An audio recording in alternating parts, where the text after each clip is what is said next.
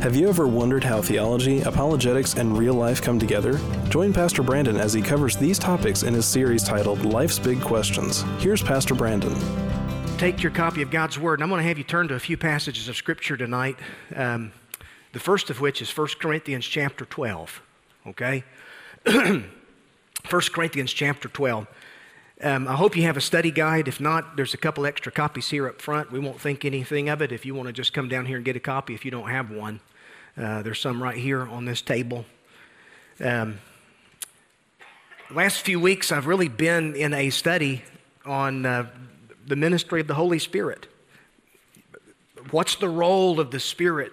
What does He do? What does He produce in our lives? Why is His ministry so very important? And really, we've considered how understanding the ministry of the Holy Spirit should be important to every person who's trusted Jesus Christ. Because understanding the Spirit's ministry, who He is, what He's come to do, this is absolutely basic to Christian living. And so questions that we've sort of looked at over these last few weeks, we've considered the question, who is the Holy Spirit? And so we've talked about the person of the Holy Spirit and the work of the Holy Spirit, various symbols of the Holy Spirit. Can I be confident that I'm a believer? Can I have assurance of my salvation? Can I ever lose my salvation? We dealt with that question because that question is linked to an understanding of the Spirit's ministry in your life as a believer. It's the power of the Spirit that's keeping us, God's keeping grace. It's the Holy Spirit who's preserving us as believers in Jesus. And then we began looking at this question last Wednesday night: what does the Spirit provide? What is it that He's come to provide in the believer's life?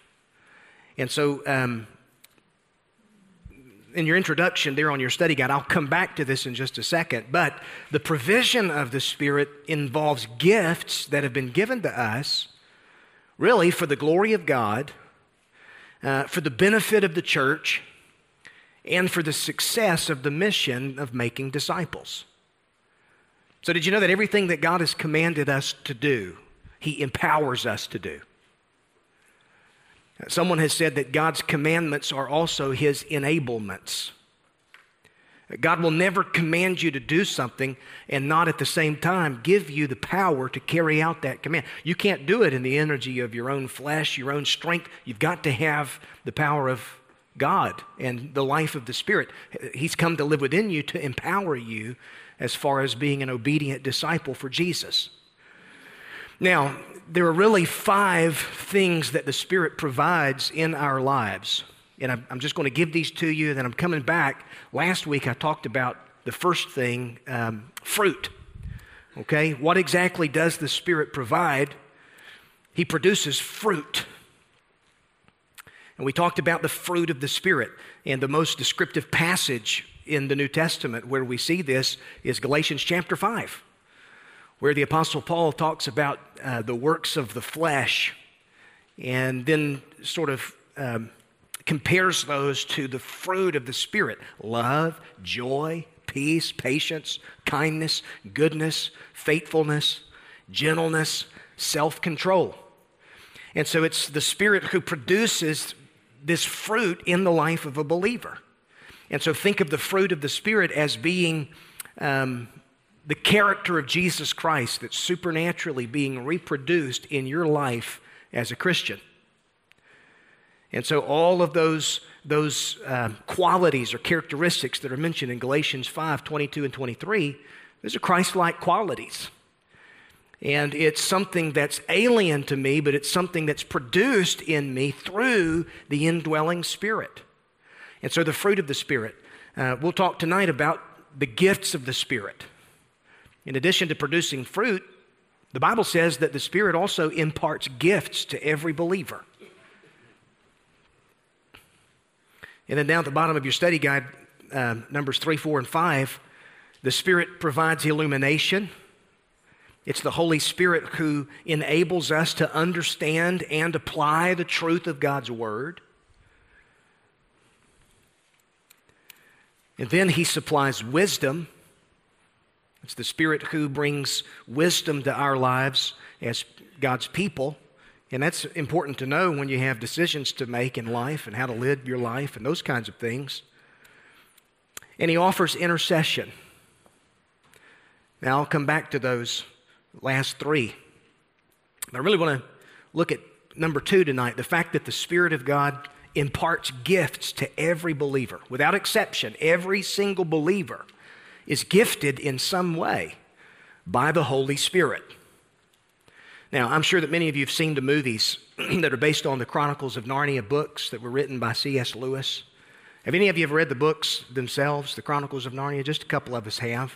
But the movies are great, and they're pretty true to how things go in Lewis's book. But the first book was called The Lion, the Witch, and the Wardrobe. Now, there's a scene in the movie that captures this well, where Father Christmas gives the children mysterious gifts.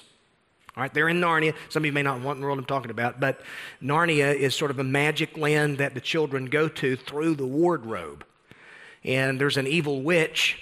Narnia is under the spell of the evil witch, and Aslan, the lion, is really the king of Narnia.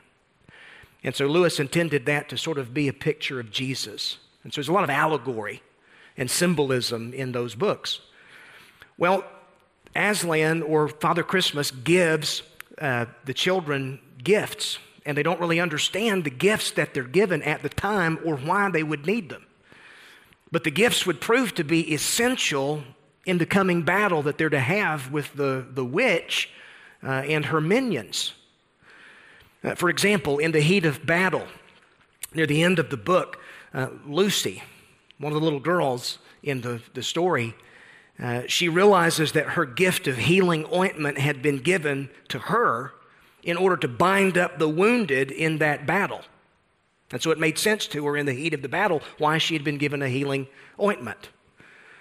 Or her brother Peter realizes his sword that had been given to him was intended to sort of be his offensive weapon as he led the charge against the White Witch.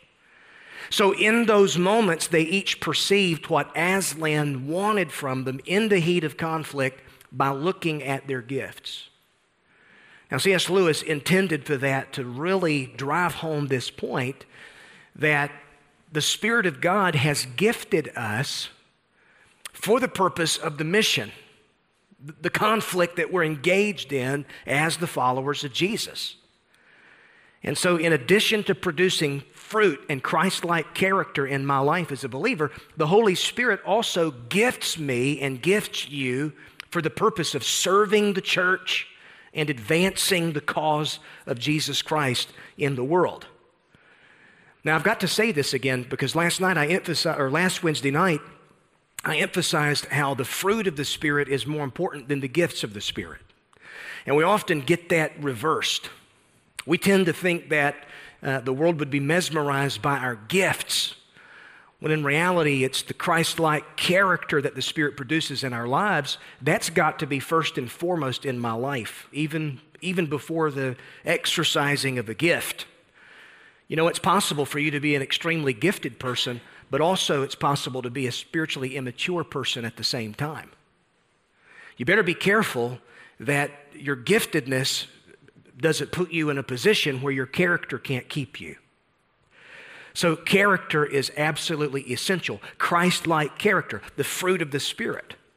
And yet, at the same time, the Holy Spirit gives every single believer, every single person who's a part of the body of Christ has been gifted by the Spirit for the purpose of building up the body of Christ.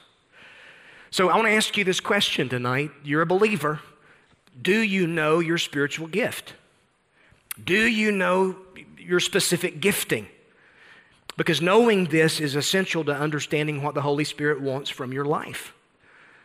And walking in the Spirit involves serving in the area of your giftedness. Now, sometimes we use this word anointed. We throw that word around a lot in Christian circles. And we say, oh, so-and-so is anointed for that, or so-and-so is anointed for this. And I know what we mean when we say that. It's basically a way of us sort of communicating that person just seems to be especially endowed with power for that specific task. But you know that in a sense, every believer is anointed? Every believer. This anointing for service does not belong to just a special few in the church, but it's the birthright of every single believer. You say, how do you know that? Well, because if you have the Holy Spirit, you're anointed for service. And that's exactly what Paul says in 2 Corinthians chapter 1. He says it's God who establishes us with you in Christ. It's God who's anointed us with His Spirit, referring to every single believer. Okay, so the Holy Spirit imparts gifts to every single believer. Now, we may not all have the same gift, but that doesn't mean that we're not all gifted. We are gifted. And there are varying degrees of giftedness in different gifts.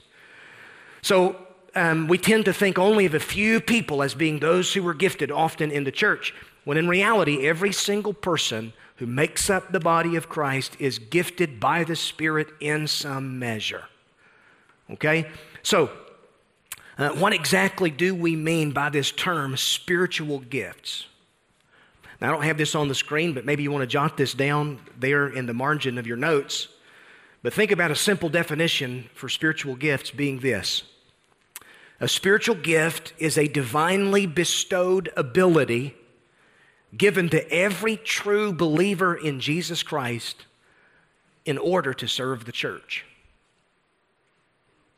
A spiritual gift is a divinely bestowed ability given to every true believer in Jesus Christ for the purpose of serving the church. And so the reason that God's Spirit gives gifts to us is that we've been given this mission of making disciples and serving as ambassadors to the world. And Ephesians chapter 4 is going to, it says that when Christ ascended to heaven, He gave gifts to His church for the sake of the mission. Okay, so a spiritual gift. Don't think of it as being the same thing as a human talent. All right, talent and giftedness, these are two different things, spiritually speaking. All right, you can be a very talented person and not even be a believer. Right? So human talent and a spiritual gift is not the same thing. All of us have talents. All of us have things that we do well. Some people are multi-talented. But you don't have to be a Christian to be a talented person. Now, when you get saved, when you become a believer, you bring your talents with you to the table. And I'm grateful to God that those talents and abilities get baptized, and God can use them, right? But they're not the same thing as spiritual gifts that are given to you by God. Now, natural talent may be involved in your spiritual gift in some way, but the focus is not on your ability. The one overriding purpose of a spiritual gift is to serve the family of faith, to enhance the body of Christ, to move the church forward. Listen to what Tony Evans said. He said the distinguishing feature of a spiritual gift is the blessing and the empowering of God on it when it's used for Him. And when a person has the spiritual gift of teaching, for example, you receive more than just facts for the mind to store because your heart is stirred and moved to follow Christ. So you see the spiritual dynamic then that's at work through the gift. Someone who just has an ability to teach might be able to engage and fill your mind with just a bunch of facts. But let me tell you, it takes a spiritual gift that God imparts to be able to take truth and the Spirit of God communicate that truth to the heart of a believer, and that believer's heart fall in love more and more and more with Jesus. That's the sign of a spiritual gift at work in a person's life. So you could say that spiritual gifts differ from natural abilities in the results that they produce. Natural ability can often lead a person to praise you, but spiritual gifts are given for the purpose of leading others to praise God through you. So you serving in your spiritual gift, you know that you've got it wrong if you're serving to receive praise from other people, right? If you're gifted and to serve, it ought to be the exercising of that gift that leads you to want to see others heap all of the praise and all of the glory on Jesus and not you. Okay, so that's one of the major differences between human ability and spiritual giftedness. Okay, now there are three basic categories of spiritual gifts that we often see mentioned in the New Testament. All right, you can write these down in your margins too. The first category are serving gifts. Okay? The New Testament talks about various gifts that are given as far as tangible service. Think about showing mercy and generosity and these kinds of things. So there are serving gifts. And then you also have speaking gifts.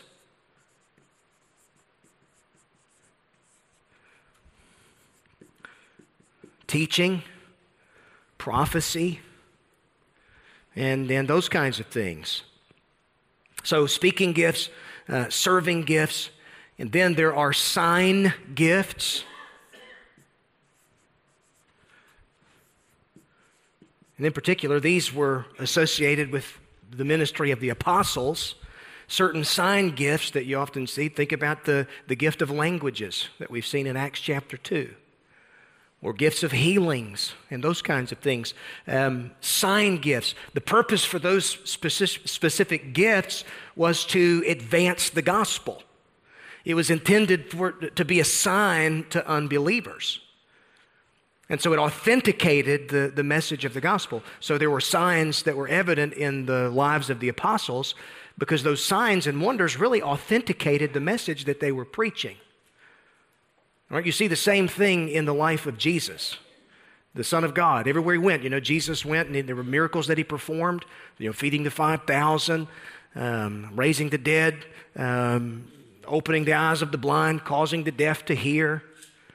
Those were signs that authenticated and proved that he was who he said he was, the Son of God. All right, so these are various categories of gifts that are mentioned in the New Testament. 4 primary passages in the New Testament that deal specifically with spiritual gifts. All right, the one we're going to look at here in just a second, 1 Corinthians chapter 12. The others being Ephesians chapter 4, Romans chapter 12, and then 1 Peter chapter 4. So 1 Corinthians 12, Ephesians 4, Romans 12, 1 Peter 4. These deal with spiritual gifts. And I want to look at these. And we'll just see how far we get tonight. We'll look beginning at 1 Corinthians chapter 12. And 1 Corinthians chapter 12 shows how spiritual gifts are really an issue of spiritual maturity. Okay, so what the Apostle Paul has to say about spiritual gifts in 1 Corinthians chapter 12, it has to do with spiritual maturity. Now, more is said about spiritual gifts in 1 Corinthians 12, 13, and 14 than any other place in the entire New Testament. And the reason for that was the level of spiritual maturity that was characteristic of the Corinthian church. Of all the churches in the New Testament, the church at Corinth was the most worldly.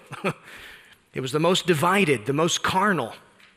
And in his letters to the Corinthian church, Paul uses some really strong language to really get the attention of these believers who had become so divided. And so much of their division was centered around different levels of spiritual gifts. They had more problems with spiritual gifts than anybody else in the New Testament. Now, it wasn't because they were lacking in spiritual giftedness, because Paul's very clear in the first part of 1 Corinthians chapter 1, he says, you are not lacking in any gift. And yet, despite the fact that they had been gifted by the Holy Spirit, the believers in Corinth were spiritually immature. So much so that Paul said in chapter 3, he said, I had to feed you with milk like a bunch of spiritual babies. So you can have all the spiritual gifts it's possible to have and still be as immature as an infant.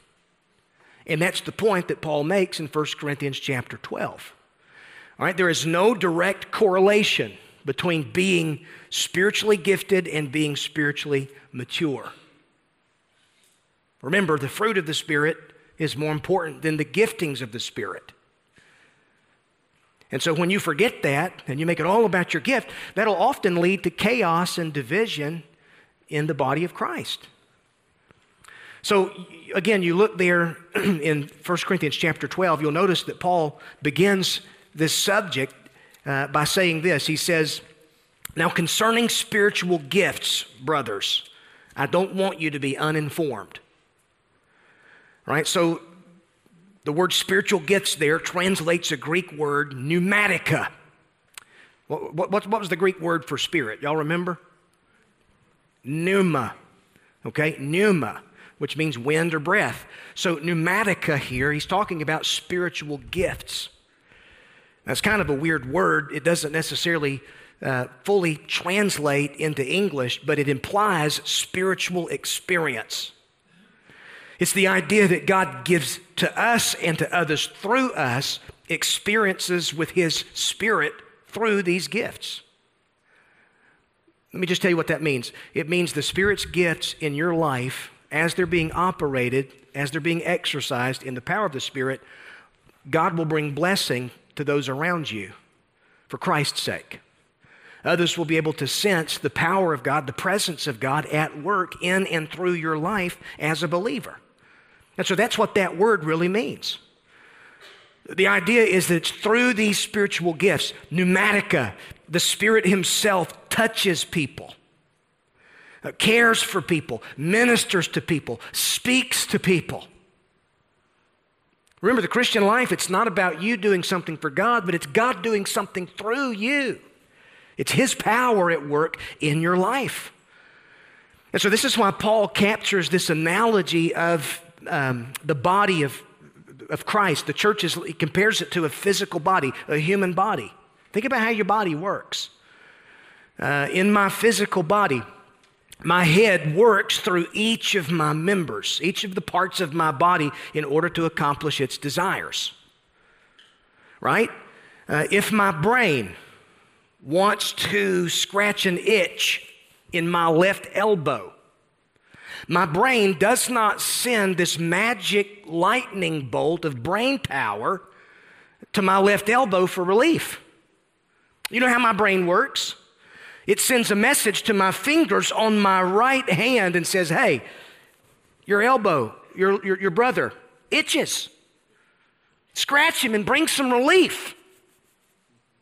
That's just an amazing thing how God has created the human body to function.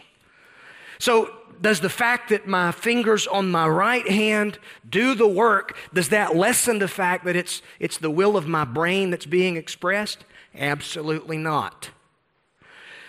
My brain works through my fingers. Now think about this. Apart from the brain, the fingers on my right hand couldn't do anything. But in feeling the touch of my fingers, my elbow is experiencing the will of my mind. Now you apply that spiritually to the body of Christ with what the Apostle Paul says about how the body of Christ is to function. Much in the same way, God works on earth through His body, the church. He empowers His church as His voice, His heart, His hands. You remember the song by Casting Crowns, "If We Are the Body"? Why aren't His hands healing? Why aren't His words teaching? And so on and so forth. It conveys this same principle. God, the life of God, is at work through us as the members of the body of Christ to bring blessing to the lives of those around us. So it's not us working for Him as much as it's Him working in and through us. Jesus Christ is the head of the body. You might could say He's the brain. He's the very life of the body, acting through His members to do His work. That's what pneumatica means. That's what spiritual gifts mean. This word that Paul uses in 1 Corinthians chapter 12, verse 1.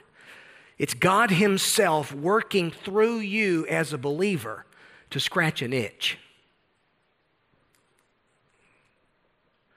So it's not about you. It's not about you receiving something. See, the thing is, we tend to make our spiritual gifts all about us. People say, well, I'm just not serving. They're not letting me serve in my area of gifts here. I'm going to go down the church down the road. Well, let me ask you this question. Do you understand the purpose of the gift? Do you understand that it's you bringing blessing to someone else rather than others heaping praise upon you for your giftedness?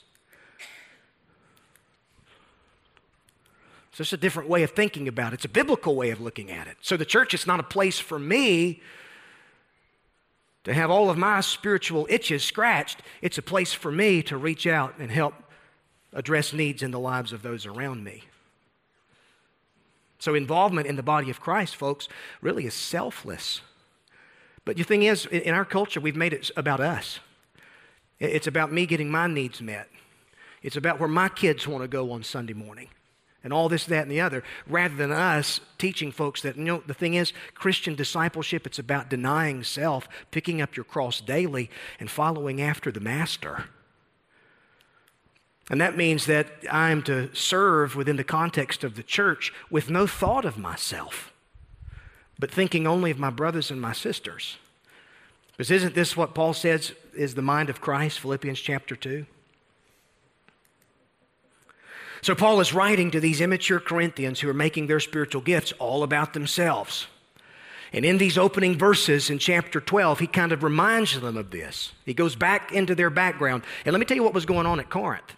You had these false teachers who had come in and were basically telling believers that, Christ was not fully God and Christ was not fully man. And they were denying the gospel. But they were so eloquent in the way that they spoke that many of these Corinthians were absolutely mesmerized by what they perceived was the giftedness of these false teachers. Now, they were absolutely heretics in what they were saying, but they said it so well. That doesn't just basically describe the state of so much TV preaching these days. Man, he may not be preaching the gospel, but he just says what he's saying so well. We've perfected the art of saying nothing with eloquence these days. And that's what Paul was saying. It's just, you're just so mesmerized by these false teachers and what you perceive as being the giftedness of these false teachers, but you totally don't even understand what spiritual gifts are all about. That's what Paul's saying here. And so the church then becomes divided over who their favorite teachers were. They were enamored with the speaking ability of some, and for them it was all about credentials and it was all about the ability to entertain, and the result was this misunderstanding of what spiritual gifts were intended to be. So Paul goes on and he says there in verse number 4, he says, there are varieties of gifts, but the same Spirit.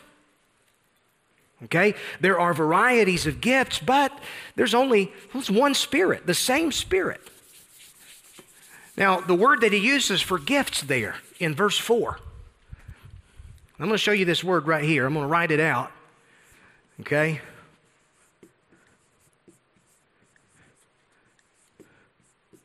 The Greek word is this word right here, charismata. Now, what do y'all see in that word right there? You see charismatic? How many of you have ever heard the word charismatic before? We think charismatic. What's charismatic? Well, that's those people that swing from the chandeliers and speak in tongues and all of that when they worship. Charismatic.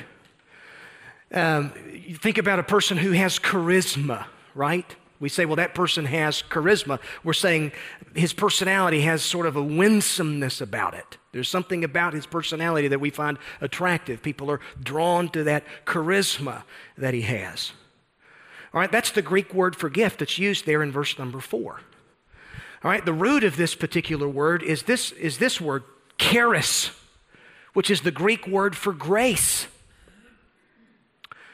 Grace. So implicit in this word is this idea that gifts are a token measure of God's grace in your life as a believer. Spiritual gifts are an expression of God's grace in your life. They're salvation gifts. Gifts that you receive when you're born again. We give birthday gifts. Well, think about spiritual gifts as being like your birthday gift spiritually. When you got saved, God gave you charismata. He gave you gifts.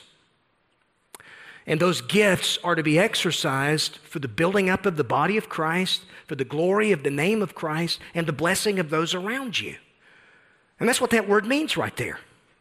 So it's the result of the work of God's grace in your life as a believer. And every born-again believer has a gift. You have something that God has given you so that you can be a blessing to the body of Christ.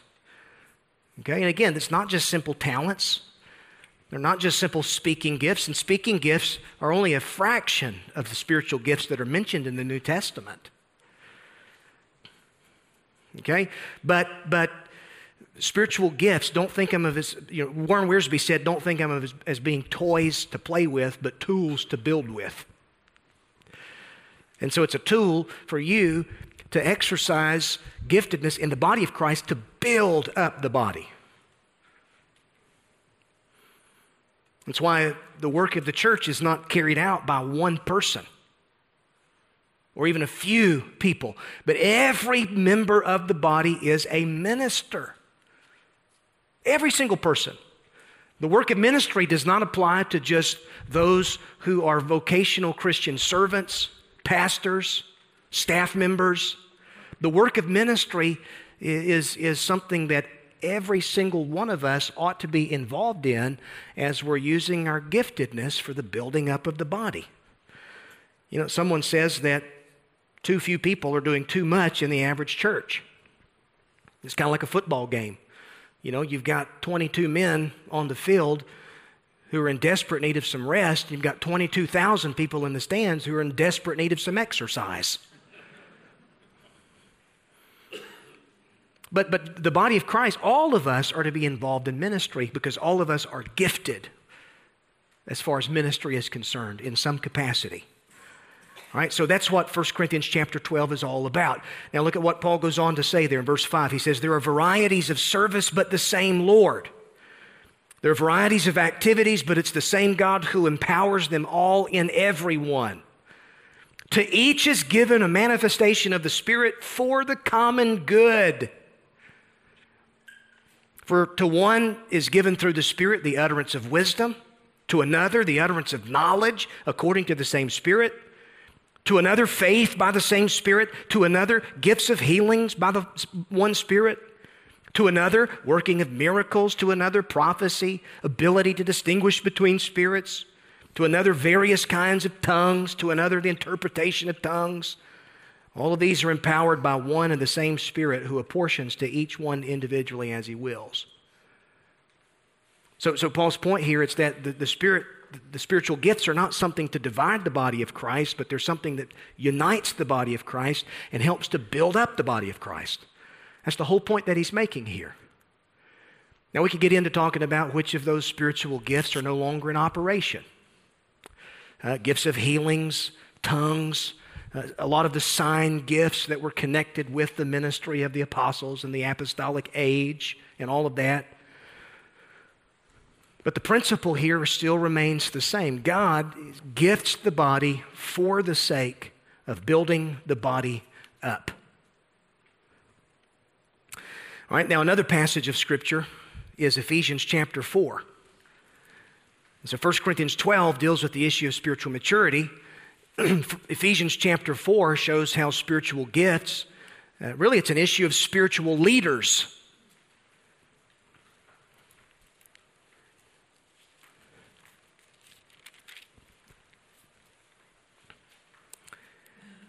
Ephesians chapter 4, verse number 7, and listen to what the Apostle Paul says here. He says, but grace was given to each one of us according to the measure of Christ's gift.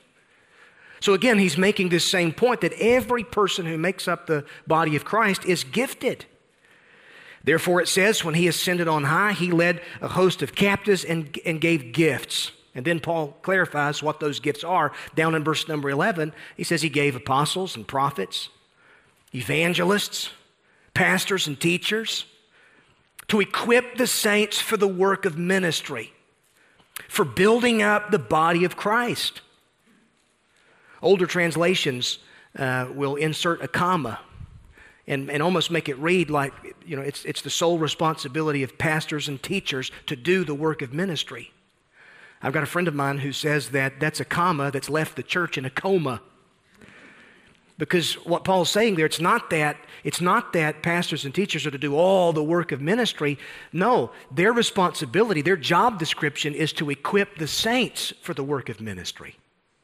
I heard J.D. Greear say it this way. He said, it dawned on me when I entered full-time vocational Christian service that I really left the ministry to equip other people to be involved in ministry. It's a different way of looking at it, isn't it? So all of us are to be involved in ministry. All of us are gifted in some way to bless the church, to build up the church, and to make disciples. So it's an issue of leadership, according to what Paul is saying here. And you look at the purpose, he goes on there and says that it's until we all attain to the unity of the faith and knowledge of the Son of God, to mature manhood, to the measure of the stature of the fullness of Christ, so that we're no longer children, tossed to and fro. So unity, spiritual maturity, in many ways, this is the goal then of believers who are exercising their spiritual gifts, building up the body, becoming fully mature Christian men and women.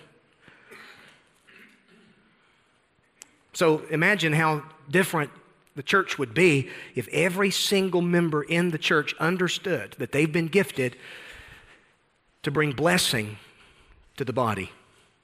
They've been gifted to minister, to build up the body.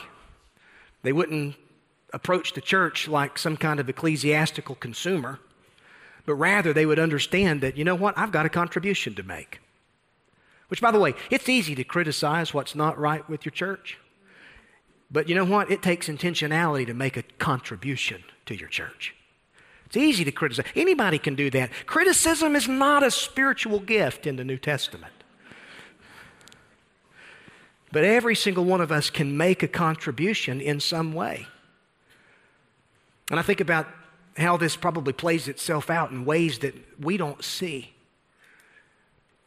Some of the most important ministry that happens here when we're the assembled body of Christ on Sunday morning, it's not what's spoken from the platform, but it may be acts of ministry and acts of sacrificial generosity that go on behind the scenes as one member is reaching out to bring blessing to another member and Christ is being magnified through that. That might be some of the most dynamic ministry that takes place when the body is assembled. Now, you're not going to see a video of it on the platform. You're not going to see it shared on Facebook. But it's happening as members are bringing blessing to those around them. That's what it means to belong to the church. So again, I've got a contribution to make. You've got a contribution to make, which is why involvement in the local church is absolutely essential to the exercising of your spiritual gift. How else can you exercise your spiritual gift if you're not in regular, consistent involvement in some way in the body? So it means my Christianity does not exist outside of the body, but it's not apart from the body, but God saved me and He's made me a member of this family, and by His grace, I've got a contribution that I can make to this family. Every part of the body is therefore important and must not exist for itself, but for the greater good of the body, for the common good. You know what we call those parts of the physical body that want to operate on their own terms for their own personal benefit? You know what doctors call those parts of the body? They call them cancer cells. When cancer cells are at work in your body, the body is broken down. And cancer cells, they're not interested in the health and the building up of the body, but only in the destruction and the tearing down of the body.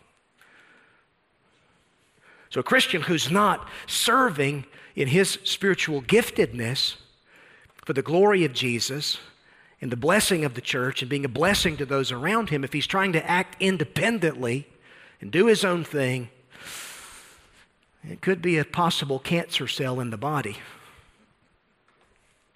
That's not easy, is it? That's just pretty tough, but that's just the truth. It's just the truth. But when every member is making a conscious contribution for the glory of God, man, I'm telling you, what an awesome fellowship it is to be a part of. So spiritual gifts, it's an issue of maturity. It's an issue of spiritual leaders. And then Romans 12 shows how it's an issue of spiritual service. Romans chapter 12. Don't have time to get through all of that. But Romans chapter 12 is another passage where Paul lists various spiritual gifts.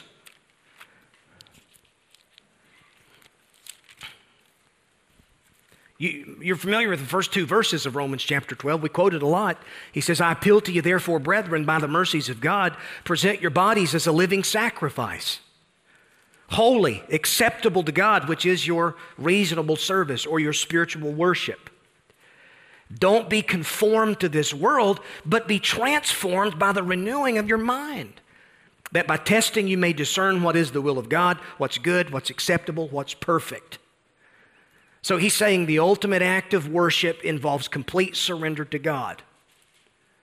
So he's dealing with worship. Worship then leads to service. And service is possible because of the gifts that have been given by the Holy Spirit. Because look at what he goes on to say in verse 3. By the grace given to me, I say to everyone among you, don't think of himself more highly than he ought to think. But think with sober judgment, each according to the measure of faith that God has assigned. For as in one body we have many members, and the members don't all have the same function, so we, though many, are one body in Christ, and individually members one of another. Having gifts that differ according to the grace given to us, let us use them.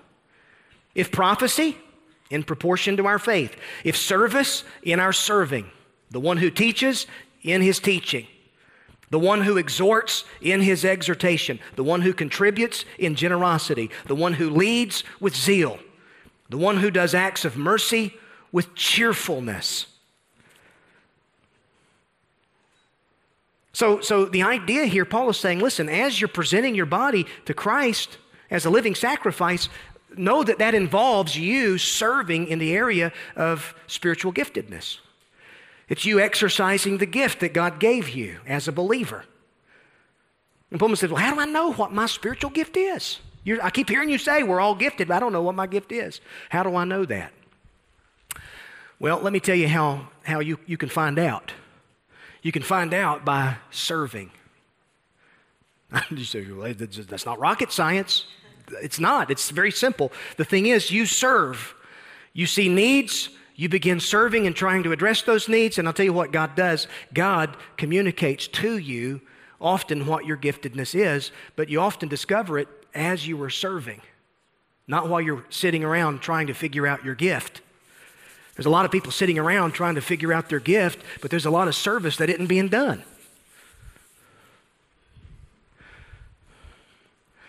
Let me give you some principles here. These are not mine. These are J.D. Greer's, his book, Jesus Continued. I'm going to give you this and I'm going to be done. Okay? Here's some principles. You want to know what your gift is and how you can serve in your area of giftedness? Here's some guiding principles. To begin with, a spiritual gift bestows an unusual effectiveness in a responsibility that's given to all believers. Most spiritual gifts are assigned somewhere in Scripture as duties to all believers. For example, generosity, giving. We know that all believers have a mandate to be generous and to give. And yet at the same time, I also know that there are some people who are especially gifted in the church in the area of giving. God commands all believers to serve, all believers to evangelize. Now, some people will use as an excuse not to share their faith the fact that they're not a gifted evangelist. Well, you may not be a gifted evangelist in the sense of the spiritual gift of the evangelist, but all of us are commanded to share our faith. And so the thing is, some believers are particularly effective in some of these certain areas. And so a lot of what you see, it's people who have just been serving the Lord faithfully in the body of Christ, serving to meet needs, and the Holy Spirit has sort of honed in their life and shown them what their area of specific gifting is and what their unique contribution is to the body of Christ. A second principle, we discover our spiritual gifts as we actively pursue those responsibilities. So if you want to know what your spiritual gift is, I know spiritual gift inventories and those kinds of things are helpful, but nowhere in the New Testament does the Apostle Paul say, if you want to know what your spiritual gift is, take this test, attend this class. Go to this website and do this spiritual gift inventory. All of that's helpful, but God communicates to you by His Spirit what your spiritual gift is as you take the commands of Jesus seriously. And you see this all throughout Scripture. I think about Paul and Barnabas in Acts chapter 13. The Holy Spirit impresses upon the church to separate Paul and Barnabas for their missionary journey. But you see, the thing is, they had already been faithfully being witnesses for Christ there in Antioch. And so as I'm faithful in the little, God will give me opportunity to be faithful in the much.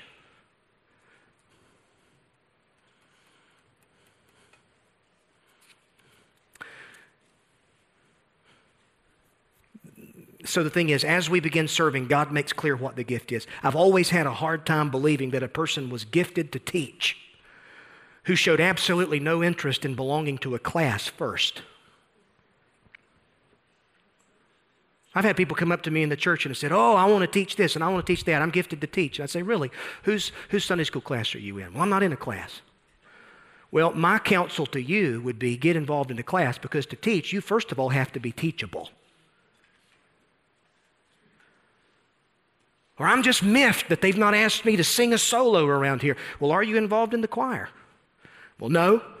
Well, why in the world do you think anybody wants to hear from you?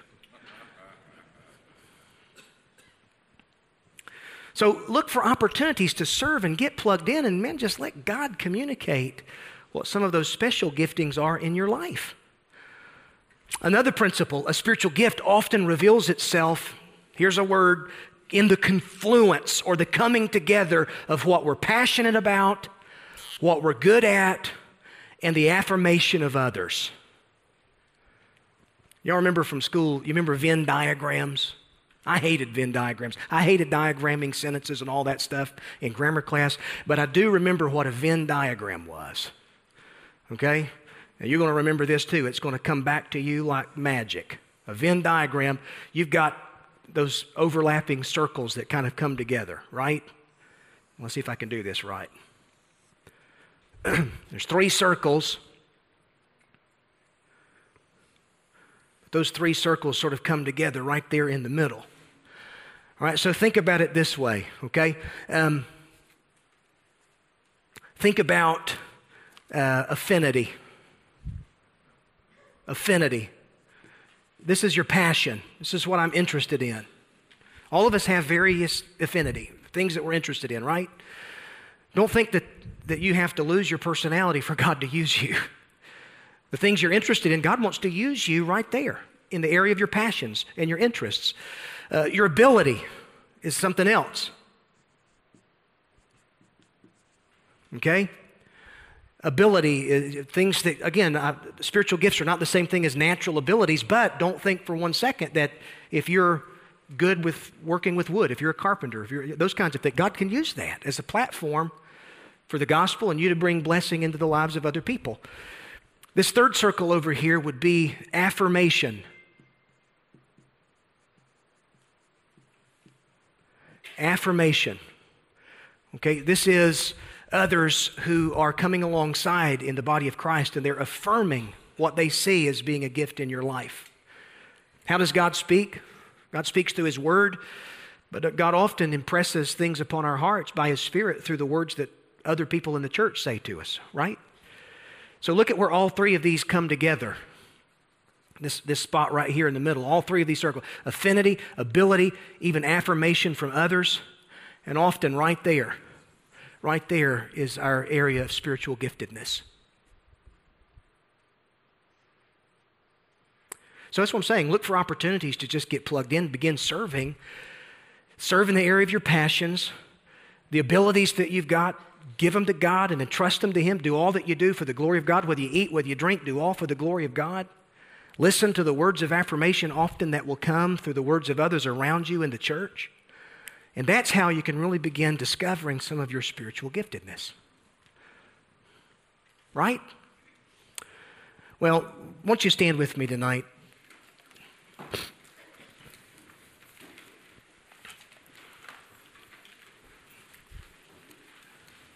Got others I could get to, but I don't have time. 1 Peter chapter 4, that last chapter on spiritual gifts reminds us that spiritual gifts really are a matter of stewardship. It's all about stewardship. You know, one day I'm going to stand before the Lord of the church. And one day I'm going to be accountable to Him for how I served, for what I did with what He gave to me.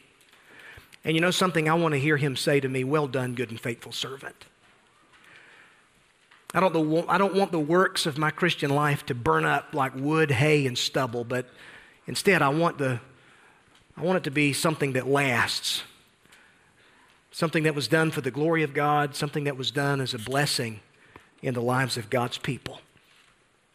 Lord, in Jesus' name, I want to thank You, Lord, for Your church, and thank You for Your Spirit, who gifts us uniquely to make a contribution, Lord, in the life of this fellowship.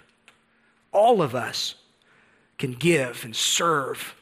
All of us are gifted for the purpose of being a blessing, building up the body, pointing the world around us to the hope that we have in Jesus. Lord, as we serve and as we live our Christian life with humility, I pray that You would impress upon our hearts and show us what are those specific callings and giftedness that You have uniquely given to us. I don't want any person to be discouraged because they don't have a gift that maybe they see someone else might have. God, help them be encouraged by the fact that all of us have a gift and every single member is valuable and important. Lord, for those that maybe have been hurt, who've experienced rejection, instead of hearing words of affirmation, maybe they heard words of condemnation from others that wounded them deeply. Lord, by Your Spirit, may You bind up those wounds and show each person how they're valuable to You and how they're valuable to the body of Christ. Thank You for loving us. Thank You for using us. I pray all of this in the precious name of Jesus. Amen.